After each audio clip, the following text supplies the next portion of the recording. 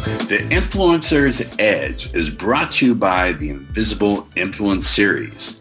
If you're ready to massively increase your sales by leveraging the power of subconscious persuasion, then make sure you text the word COMPEL to 411321. That's COMPEL to 411321. And if you're outside of the United States, then use WhatsApp and text the word COMPEL to 1-909-741-1321. Make sure you put in your best email address because that's how we'll deliver the goodies. Welcome to the Influencer's Edge. This is the place where you come to get the latest breakthroughs, cutting-edge insights, tools, and techniques to leapfrog over the pack in sales, persuasion, and influence. Be sure you visit our website at www.theinfluencersedge.com. And while you're there, subscribe to us via your favorite network. Now sit back, tune in, and enjoy today's episode. Welcome back to the Influencer's Edge. We have a very interesting guest today, Adam Hires. Adam has an unusual background, to say the least. I'm just going to read a little bit of his biography, and then we're going to pause during the biography because this is really interesting. So Adam joined the mortgage loan industry in 2016, and his desire to succeed has allowed him to become a top 1% income earner. I didn't say top 20%, top 10%. I said top 1% income earner. So I think that qualifies him as someone that you should find yourself listening to quite carefully. With his background in powerlifting, pause. I often hit the pause button when I interview people on my show. Powerlifting. Show us the guns, dude. You still have them? Not much. Well, it's pretty good. Bigger than my thighs. Yeah, you're my thighs. Powerlifting. Well, I want to talk to you about that. We'll talk about that in a second. Led him to start his first coaching job in powerlifting and strength athletics. I would have flunked out of that. I'm just going to... show. I want to know a lifestyle based on discipline and the motivation to always bet on yourself. Adam started using his experiences in sales, leadership skills to develop courses to enhance mortgage loan officer skills, not only for their businesses, but themselves as well. So, this show is aimed at no particular industry, but it's aimed at people who are at the very top already of their sales game or their entrepreneur game, or are looking to influence in general, or already quite good at it. So let's back up. We've never had a power lifter on the show. We've had magicians and hypnotists, and I don't know that we'll get firewalkers because I don't believe in all that stuff. Powerlifting. So yes. I want world to get into powerlifting shift into being motivated to teach people to be champions at selling. Yeah. So, sorry, I am breaking up or two breaking up. I apologize. Okay. Good. Sorry. Don't break up with me. You'll break we only started. Okay. I was paused there for a second. Yeah. Powerlifting. I was actually boxing before that. And then we said, went out and, took a week off and thought, hey, I'm going to try to lift some weights. Went out and got some weights, and it was 390 pounds. And I deadlifted that. And I was like, okay, that's pretty good. Let me go to the gym. And I deadlifted 580 pounds the first time I lifted. And I didn't know how good that was. Yeah. Pause button. 580 pounds. I'm trying to place that in my mind. How is that in terms, if anyone in the audience lifts, I don't know, I lift the food to my mouth. And no, I actually have a trainer, believe it or not, at my age. Yeah. I'm 85, and I don't think I look 85. I'm not 85. So is that a lot for a power lifter, or is that just, it's a lot for someone walking in off the street? Yeah, it is a lot for someone that hasn't lifted. I didn't realize how good it was. I went and got a powerlifting USA book and started looking up and thought, how good is that for what I weigh? And I weighed about 200, a little over 210 pounds at the time. And I thought, okay, that's not bad. So I got addicted pretty quick to it. Never went back to boxing after that. Just decided to go all in.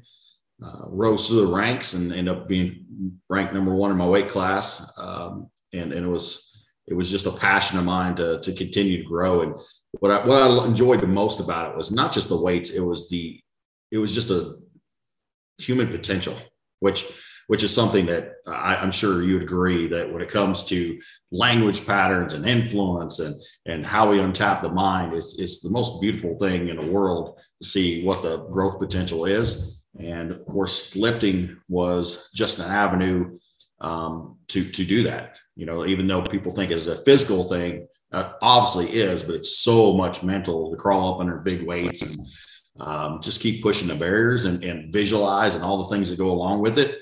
And that's I don't know all the things that go along with it. Probably my audience doesn't either. So let's talk about that and relate it into improving as the influencer and the salesperson and an entrepreneur. So what does go into that? What do you mean by mindset and visualizing? Unpack that, because everyone has a different formula. Obviously, if you're deadlifting 580 pounds over your head, what was your maximum weight you got to? I deadlifted 835, squatted 875, and benched 535. Okay, so we need to talk. Obviously, how did you come up with this mindset of constant improvement, and how did you use visualization to do that? Well, I remember being in my office at the time, and an hour, 2 hours, 3 hours beforehand, that's all I was thinking about, visualizing the weight, and not sure it was the best for my work performance. However, I just kept thinking when I was going to go hit that weight, and I visualized getting up under the weight all the way until I racked the weight and then celebrated. So I would watch myself and I think after time, I didn't realize nobody taught me to do it. And when I even transitioned to business, I realized how powerful it was, because I wasn't in the moment lifting the weight. I was watching myself through a lens of a video. So I wasn't actually there. It was always like I hadn't done it yet, but I seen the vision of what would happen. So I believe through all the experiences I've had is seeing myself do something as a third person viewpoint was the best visualization I could have. And so when I try to visualize, for example, if I'm under doing it, then it doesn't have the same visualization for me or the impact. And it feels like it's incongruent with how my mind would react to that. That's a little confusing for the audience. So let me unpack. That's good. Did you, as someone who's been doing neurolinguistic programming for 30 plus years. Yes.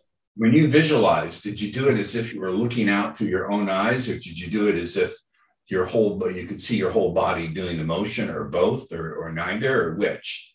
It was like I was a third person watching it from a view of about 10 feet away. All right. Now, you said you saw it all the way through to your finishing up and racking the weights. Yes. So you saw the finished product, and I'm assuming you got some of the good feeling of having done So I want to make the point again that this is not just the point is not to learn how to power lift 8 billion pounds over your head. It's how you extracted those lessons. Now, here's the question for you. Did you actually go through a process of thinking, how can I extract these lessons and make myself successful in business, or did it just naturally map over unconsciously without you thinking about it? Some of it was unconscious, and then I had to transition some of it consciously, simply because I think where I went awry is I think I went to so-called experts that obviously being as someone that teaches, I think, against some of those things where your great phraseology is up until now, and when people say, hey, just like you've done it before, or if you're in the first person doing it, I think there's incongruence there where I've already accomplished it. So I don't need to actually accomplish it. And when I tried to do that, where it's like, okay, I am this person, it was incongruent. For example, if I said, when I came into the loan space and said, I am a 20 loan month producer, my mind says, you're a liar. You're not. And so when I would try, if I try to look at through a lens of I've already done that, then the mind is like, okay, if you've done that, you're a liar. However, also you're celebrating in a moment. So why even do it if you can already accomplish that without actually accomplishing it? So when I heard those messages, I feel it was it actually hurt me through time when I listened to the wrong messages. And then when I went back and pulled and extracted and went, what was the things that I did in the powerlifting game, the visualization, how'd that work? And then I listened to, people we're in connection with as well, where they are able to say, hey, it's more of a third person view. It's more of that. And I was like, that's exactly what I was doing before. And then when I went back to that, even more so the last few years, it's helped me visualize that better and really try to reach to that point in a more succinct manner. And there's one of the things I think is really interesting about what you said. I want to put a fine point on it, is you gave yourself a little bit of that feeling, just a little bit of the feeling of success after having racked the weight. Yes. You didn't just see yourself doing it. Again, this is not about lifting. I don't care if you do more than lift the hand to put the ho-hos in your mouth. Can we say ho-hos these days? I don't know. I don't know. It's not a family show. I can say whatever the shit I want. I try not to throw in too many swear words, but occasionally I have clients who have potty mouths, and that's okay. So you mapped it over to doing your loan officer biz, correct?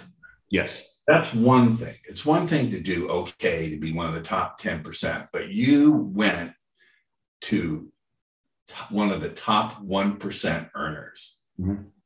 I'm sure everyone here, no matter what their particular business is, as I always teach, you're never selling your product, your service. You're always selling decisions and good feelings about decisions. So it applies to everybody listening. How in the hell was it a meteoric rise to 1%, or did you have ups and downs? And how did you keep a motivation, consistent, realistic motivation to get to 1%? Well, actually, it happened really rapidly. I got in the loan game. I was running Ashley Furniture before that. You were running what? An Ashley Furniture. So I was coaching salespeople, and that's what I was doing. And I was always studying influence and sales, but I wasn't on the floor. I would close deals down. I would come over and close the deal down, and my salesperson wasn't able to do it, or of course, coaching them through it. But then I decided, okay, I'm going to go in this loan space because I want something different and feel like I had more control of my real business.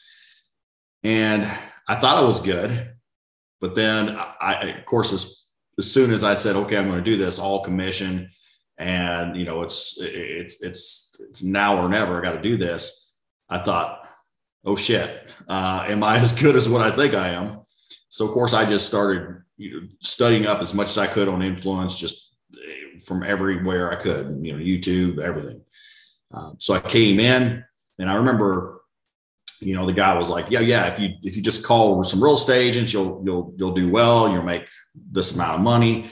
And then day one, it was day one, day two, I was talking to him. I said, okay, if I just do this, I can make, this amount of money. He's like, well, that's hard to do your first year. And I'm like, oh, okay. It's a little different. Limiting belief on you right away. Yeah. Right away, someone said it's hard. Yeah. So, but I said, okay, let's see what happens here. I'm going to go after it. I'm going to have great conversations, and I'm going to have enough of them. So my first month in, I started getting real estate agents say, yes, I'm going to start referring you business. So I got 16 applications my first month of people applying for a mortgage. And I remember going home the time, my wife's like, well, how many is going to close? I'm like, well, that's not how it works. It takes some time because, people got to apply and look for a home and all that stuff. Next month, I get like 35 people applied. I'm like, okay, I'm getting excited. Things are going to go well. And then the third month in, I just started closing deals. I had 13 loans in the pipeline, which is really big. Just for reference, is like the normal loan officer out there closes 3 or 4 deals a month. So I had 13 all of a sudden. I did, I closed 10 that third month. Some carried over. I did 10, 10, 10, then 20 loans in a month in my 6th month in, which is definitely in the top 1%, far in the top 1%. And so we went to a conference, and I walk in, and people already knew who I was. And they're like, man, there's a man, the myth, legend. I'm like, well, what's going on? I was in blissful ignorance because I didn't know exactly how good that was at the time. And so, hey, can you speak in front of this crowd? And it was like 350 loan officers. And they said, how in the hell are you doing that many loans? From 0 to 20 loans in a month. And I said, well, let's have great conversations. And then I would have loan officers call me and say, hey, I'm going out there. I'm meeting these people. Let's unpack that. I'm going to interrupt you. Yeah. I like to interrupt. People give me shit about it. Like, you interrupt your guests too much. No, I'm good. I see the point. So I'm an interruptive coach, but I'm also sort of an interruptive. And some people like it, some people don't. But let me put you on pause there. Yeah. Just for a second. So you said that there's a difference. Let me put it this way. There's a difference between being good at a skill and being able to teach it. Mm-hmm. Right? Yeah. So you got up there and you essentially had to do some teaching. Yeah. When you had never really taught before. Yeah. So how did you overcome that hurdle when you didn't have any time to figure it out? They just put you on the stage. I didn't have and I relate this because as salespeople and entrepreneurs, we're going to run into that. We're going to be into the pool, and we don't know how to swim in those particular waters. So how did you do that? Isn't that the exciting part about it? I love it. You got to be able to reframe it that way. I love it. Yeah, I love it. It's that's what makes it exhilarating. But yeah, I was obviously honored, and I was happy to speak. It wasn't a long speech. It was just how you go about that. And I think, it was probably 7-8 minutes, and just talk 10 minutes, and just, hey, this is what I do, and this is how I have a conversation and all that. So I was getting, of course, calls the next couple of days, loan officers just saying, hey, I'm struggling. I'm going to meet real estate agents, but what are you doing? And of course, it was the same old thing where it's like, what do you say? Well, I'll talk about how quick we're closing and our rates and all that stuff. And I'm like, well, you need to throw that garbage out the window. That's not how you sell.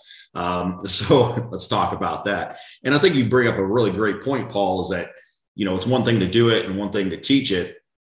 I think there's certainly things that, especially as my evolution into coaching has been, where there's a lot of unconscious habits that I have, and then digging it out. So I have to go through other material and read books just to go, oh, yeah, I do that unconsciously. Or I go back through a demonstration of what is all the things I did.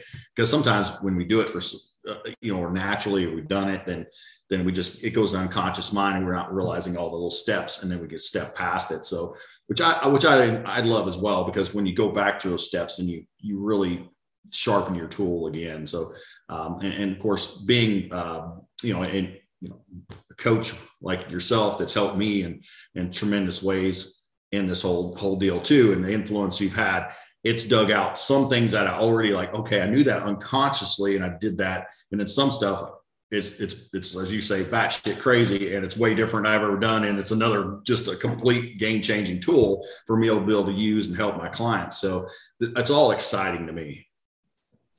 I want to know, since you brought up, you said to these loan officers, throw out all that stuff. That's not a good sales conversation. So let's break it down. In your mind, what are the top 2 or 3 elements that make for a great sales conversation? And I just want to throw this in. Well, I had 4 trainers, coaches, mentors myself. And one of my mentors said, look, Paul, my biggest secret to sales, and this guy's a multimillionaire, is I find out what someone's pain is. I pour salt in the wound and rub it in so it really hurts, and then I present myself as the only solution. I don't know if that's part of what you can do, but so teach our audience from your perspective, and from what you've learned. You had to learn what didn't work, and you had to have the courage to dump it. Yeah. So what do you think makes for a great sales conversation? I believe authority coupled with rapport has to be there.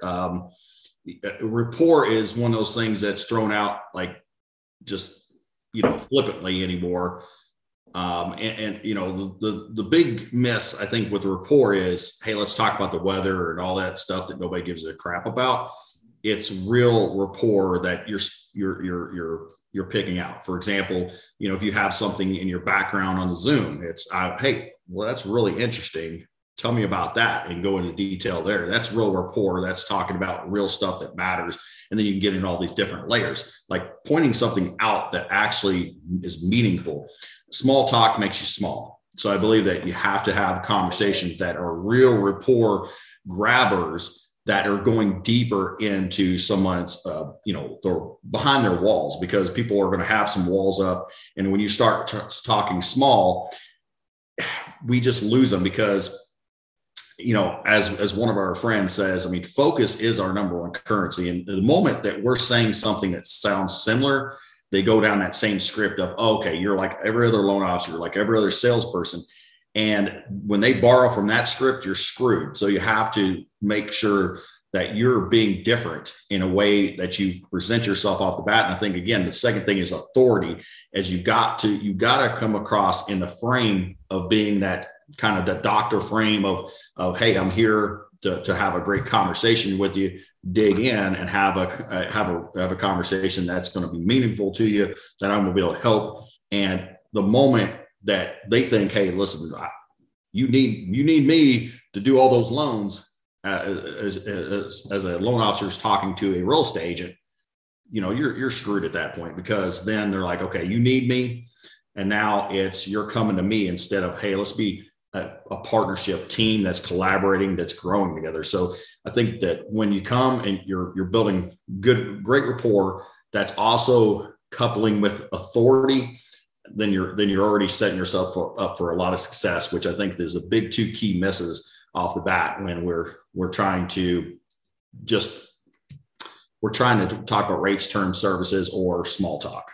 Okay, I would be remiss as the host of the show if I didn't hold your feet to the fire a little bit. Okay? I'm still not sure what you, sir, mean by authority. One of the things I say is people will not accept you're an authority on where they should go unless they accept that you're an authority or an expert on where they are at. So what do you mean by authority? You mean speaking in a command tonality, or having your degrees behind you so that I'm using a green screen, so you can see what's on my wall.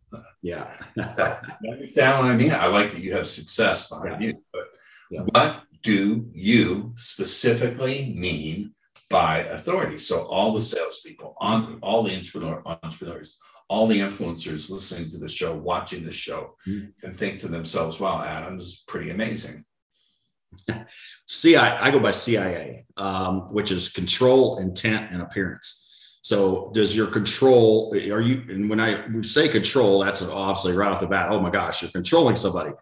Control is speaking to yourself and how you control your body language, how you control your emotions, how you're moving. So if you can imagine for a moment, if you're walking in a room and somebody is moving really erratically, is that going to show control? Or perhaps that shows somebody is maybe nervous, got a lot of stuff going on, or somebody is moving at a almost underwater type of movement. They're very controlled. They know what's going on. They're taking up room, right? So the more room we can take up, that we're confident, we're composed, and all those things that are going along with it. And that's not, and of course, that's another thing I was going to too, is that whole, if you're posturing or you're shrinking, or you're just being really confident, composed, all those mechanisms working together, going into, hey, does this person know that I have the best intent for them? And we're showing up in a way that's not talking about, again, rates, terms, services, all that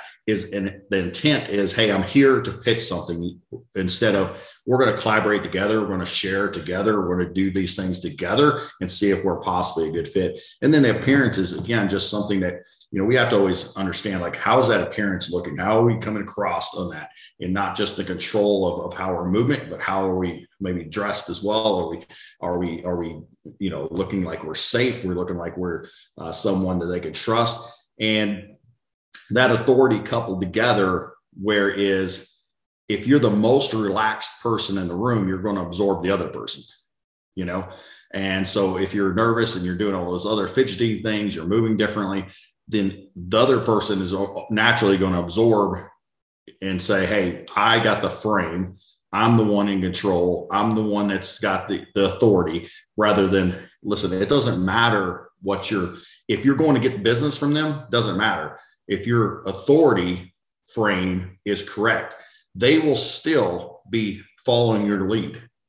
And if you can get them to follow your lead off the bat, which there's obviously some things you can do as far as, off the bat of movements and things to have them start following along, which is really cool. But, at the end of the day, if you can get the CIA down and you kind of think, okay, CIA is my CIA there, is my control, am I controlled and controlling everything under the iceberg? And my intent, is that well framed? And Speak to intent, because you glossed over it and skipped it. Yeah. So what do you mean by the I in CIA? Yeah, the intent is just like, am I there to really help them?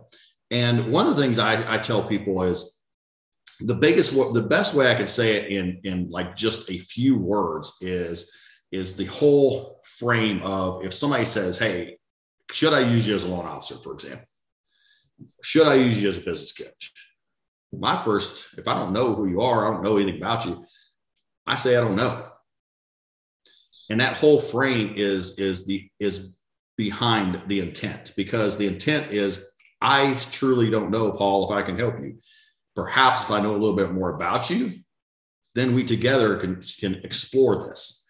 And when we have that of just mutual respect of, I'm going to listen to you and we're together are going to figure this out, then we become, okay, the person has an intent to help and first see whether that's even going to work in the first place. But when we're leaning forward, when our body motions are leaning forward and we're just, hey, we're ready here to pounce and get the sale, then the intent they know is off.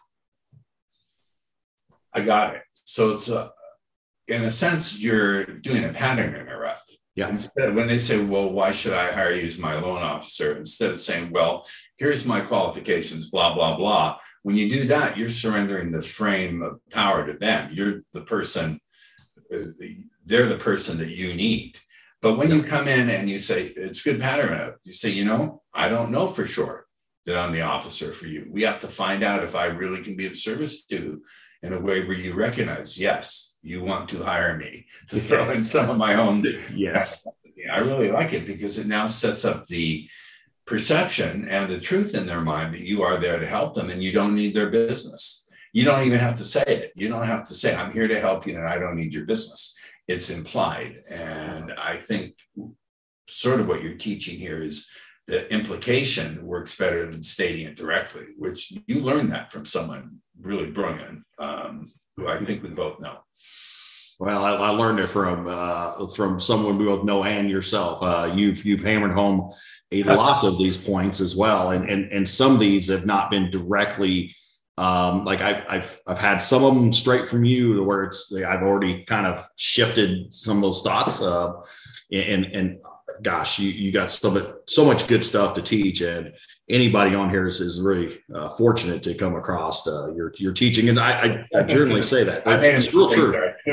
I twisted the interview towards it. No. It's all true. It's all true. I enjoy that, because, for me, I didn't want the same old lame-o. And when I came across you and, what you teach and all the things that you're able to, just inject into a conversation that will quickly and easily, powerfully, right, build to help them explore the options to work together and to make those decisions, which they wouldn't have otherwise. I mean, it's a beautiful thing. So I enjoy it. Thank you. For many salespeople, we have to deal with either no or deals falling through, or the people. I coached a loan officer once, and I said, what are the big challenges you face? And I forget how he said it, but he said it he sort of said something along the lines of, the deal falls through, or the rates change, or they didn't give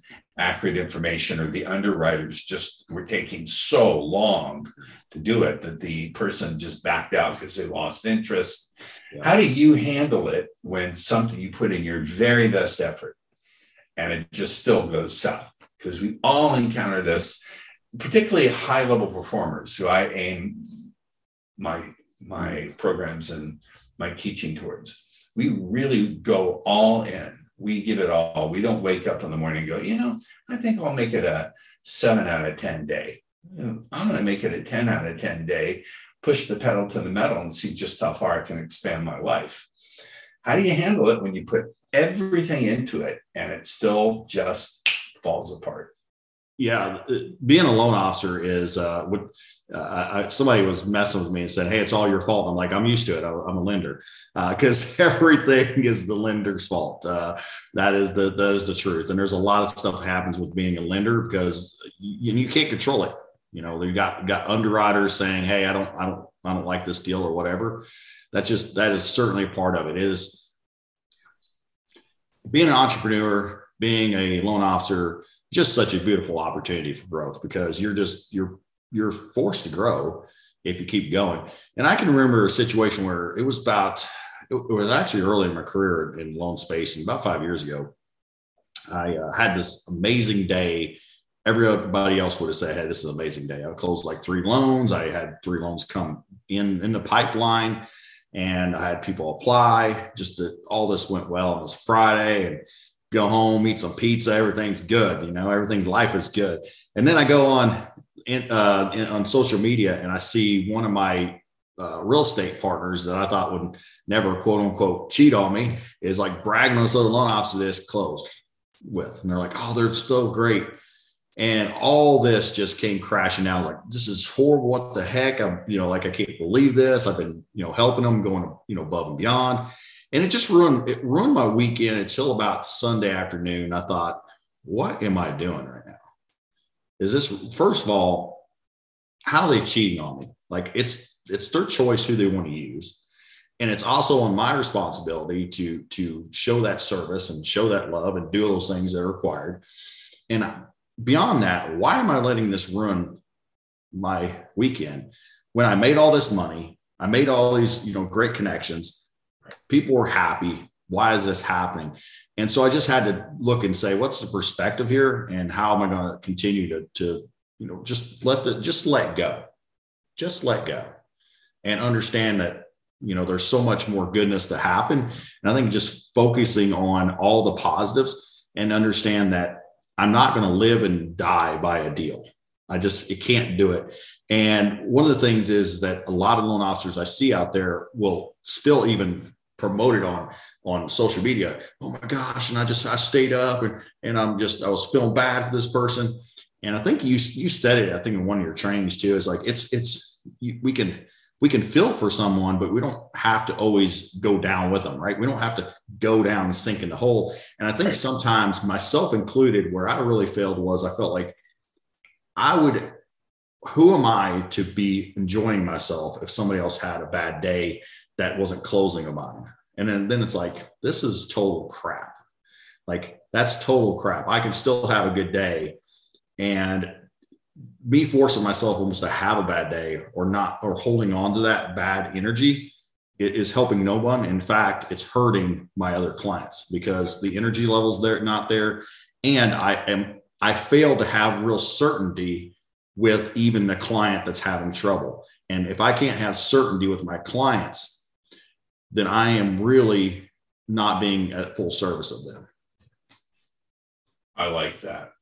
I really like that. And the thing is, you didn't go into victimization about it. You refused to let yourself feel like a victim. And you said something very interesting. You said you didn't get cheated on.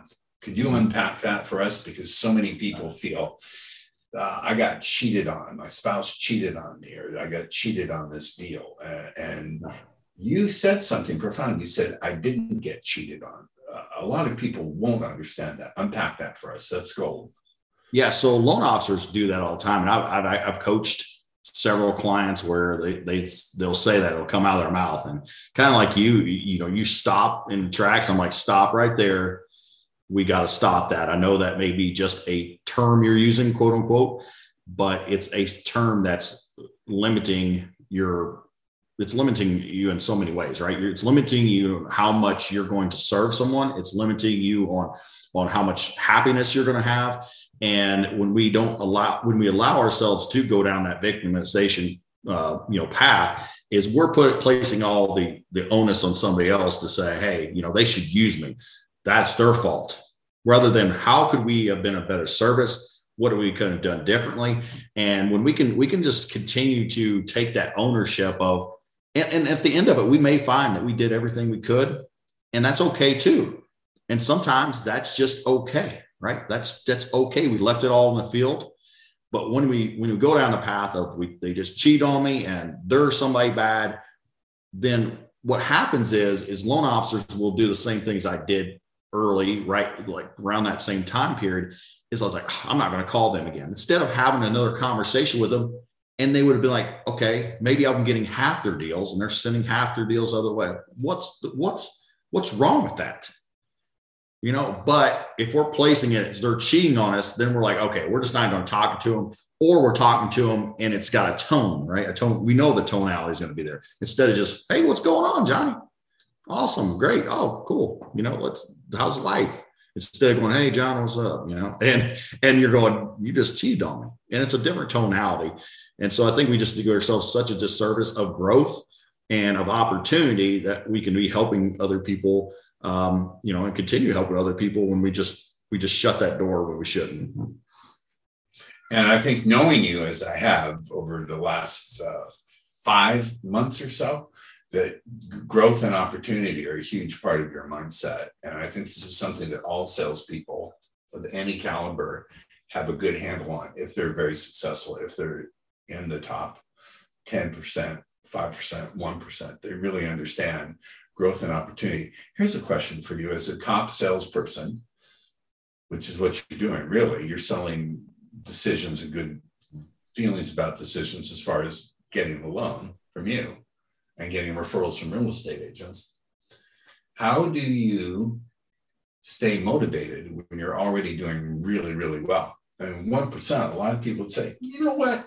My mother used to say to me, Paul, don't rest on your laurels.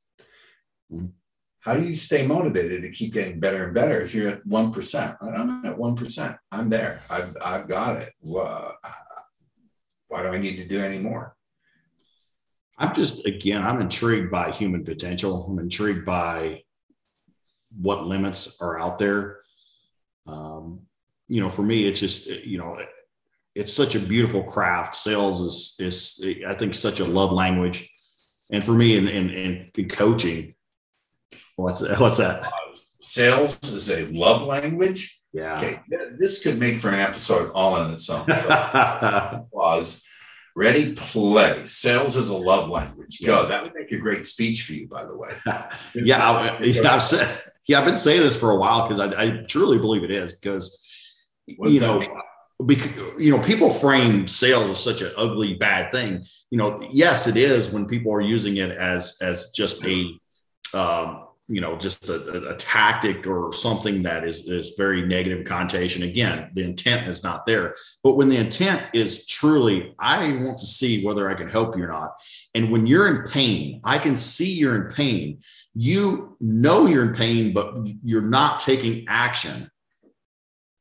And dig that out of you and make you and help you understand, and you understand like the change need to be made. And then you can make that change to help your family, to help your future self, to make more income, to have more freedom. That's a love language. And, for me, it's such a bad service if I'm on a phone call with, say, a client, a coaching client, and they're in pain. They're not growing the way they want to. They're not living the life they want to. They're not going on vacations. They're feeling bad about themselves. All these things are going on. And I'm not effective in having a conversation to bring that to the surface and for them to understand the change and what is possible for them. If I don't do an effective job, I feel like that is on me. And that is, and as a failure to help that person. And so that's a love language to me, because if someone, I just think of like this, if a doctor, is a really good salesperson as well, they want the best for someone. And you got a doctor that's just like, I don't really care, but I was just going to, hey, you need to lose weight, or hey, you need to stop smoking. And you got one that's really good in sales because he cares, or she cares, and she's able to help them realize that and make a change, and it saves their life. That's a love language. And you got over here the person that doesn't really care, that's just like, hey, I gave them the information. So for me, sales being the love language is it's my obligation. If I'm going to do this, and I'm going to say I'm going to serve people, that I got to be the best I can be to influence at that kind of level, to help them, because otherwise I've failed them. So you're sort of translating your constant striving for even more excellence, you're equating it with being more loving. Yes. That's beautiful. Wow. That's amazing. In all the sales trainings and all the interviews I've listened to and done, I've never heard that. That's a very unique contribution. All right, get off my show. No, every time you've spoken, that's freaking remarkable. I'm actually like stunned. I don't know even further what to say. That's really remarkable. Let me deal with one more topic. Yeah. Which is, it sounds to me that your approach is so non-threatening and so authoritative that you would inoculate against objections. They wouldn't even arise as much as they normally would, but you're going to get objections. So what are the typical, and again, this is not just for loan officers, this is for anyone who's really great in sales. I should title this, What Any Salesperson Can Learn About Excellence from a Former Champion Powerlifter, or something along those lines. What is your general viewpoint about objections? I don't want to necessarily go into techniques, because there's hundreds of different techniques out there. But when you hear objections, what do you normally in your mind think when you hear objections? I center focus back on them. It's like, what's going on in their head right then. Is it, here's what I know is that typically when there's objections that I know, quote unquote, shouldn't arise, it's really trust in themselves, right? I just know that it lies in the trust in themselves. When somebody doesn't go to sign up for coaching, they're on a consultation call, for example, and they're not going to go through with this. It's not trust in, my program or what I'm doing. It's more trust in themselves. Hey, I didn't follow through last time. I didn't do the things I should have done. And, the last thing I didn't pay off. Can I trust myself to make this decision? And so I know that going in, that's one of the biggest things I have to look for. And then when it comes up, sometimes that happens.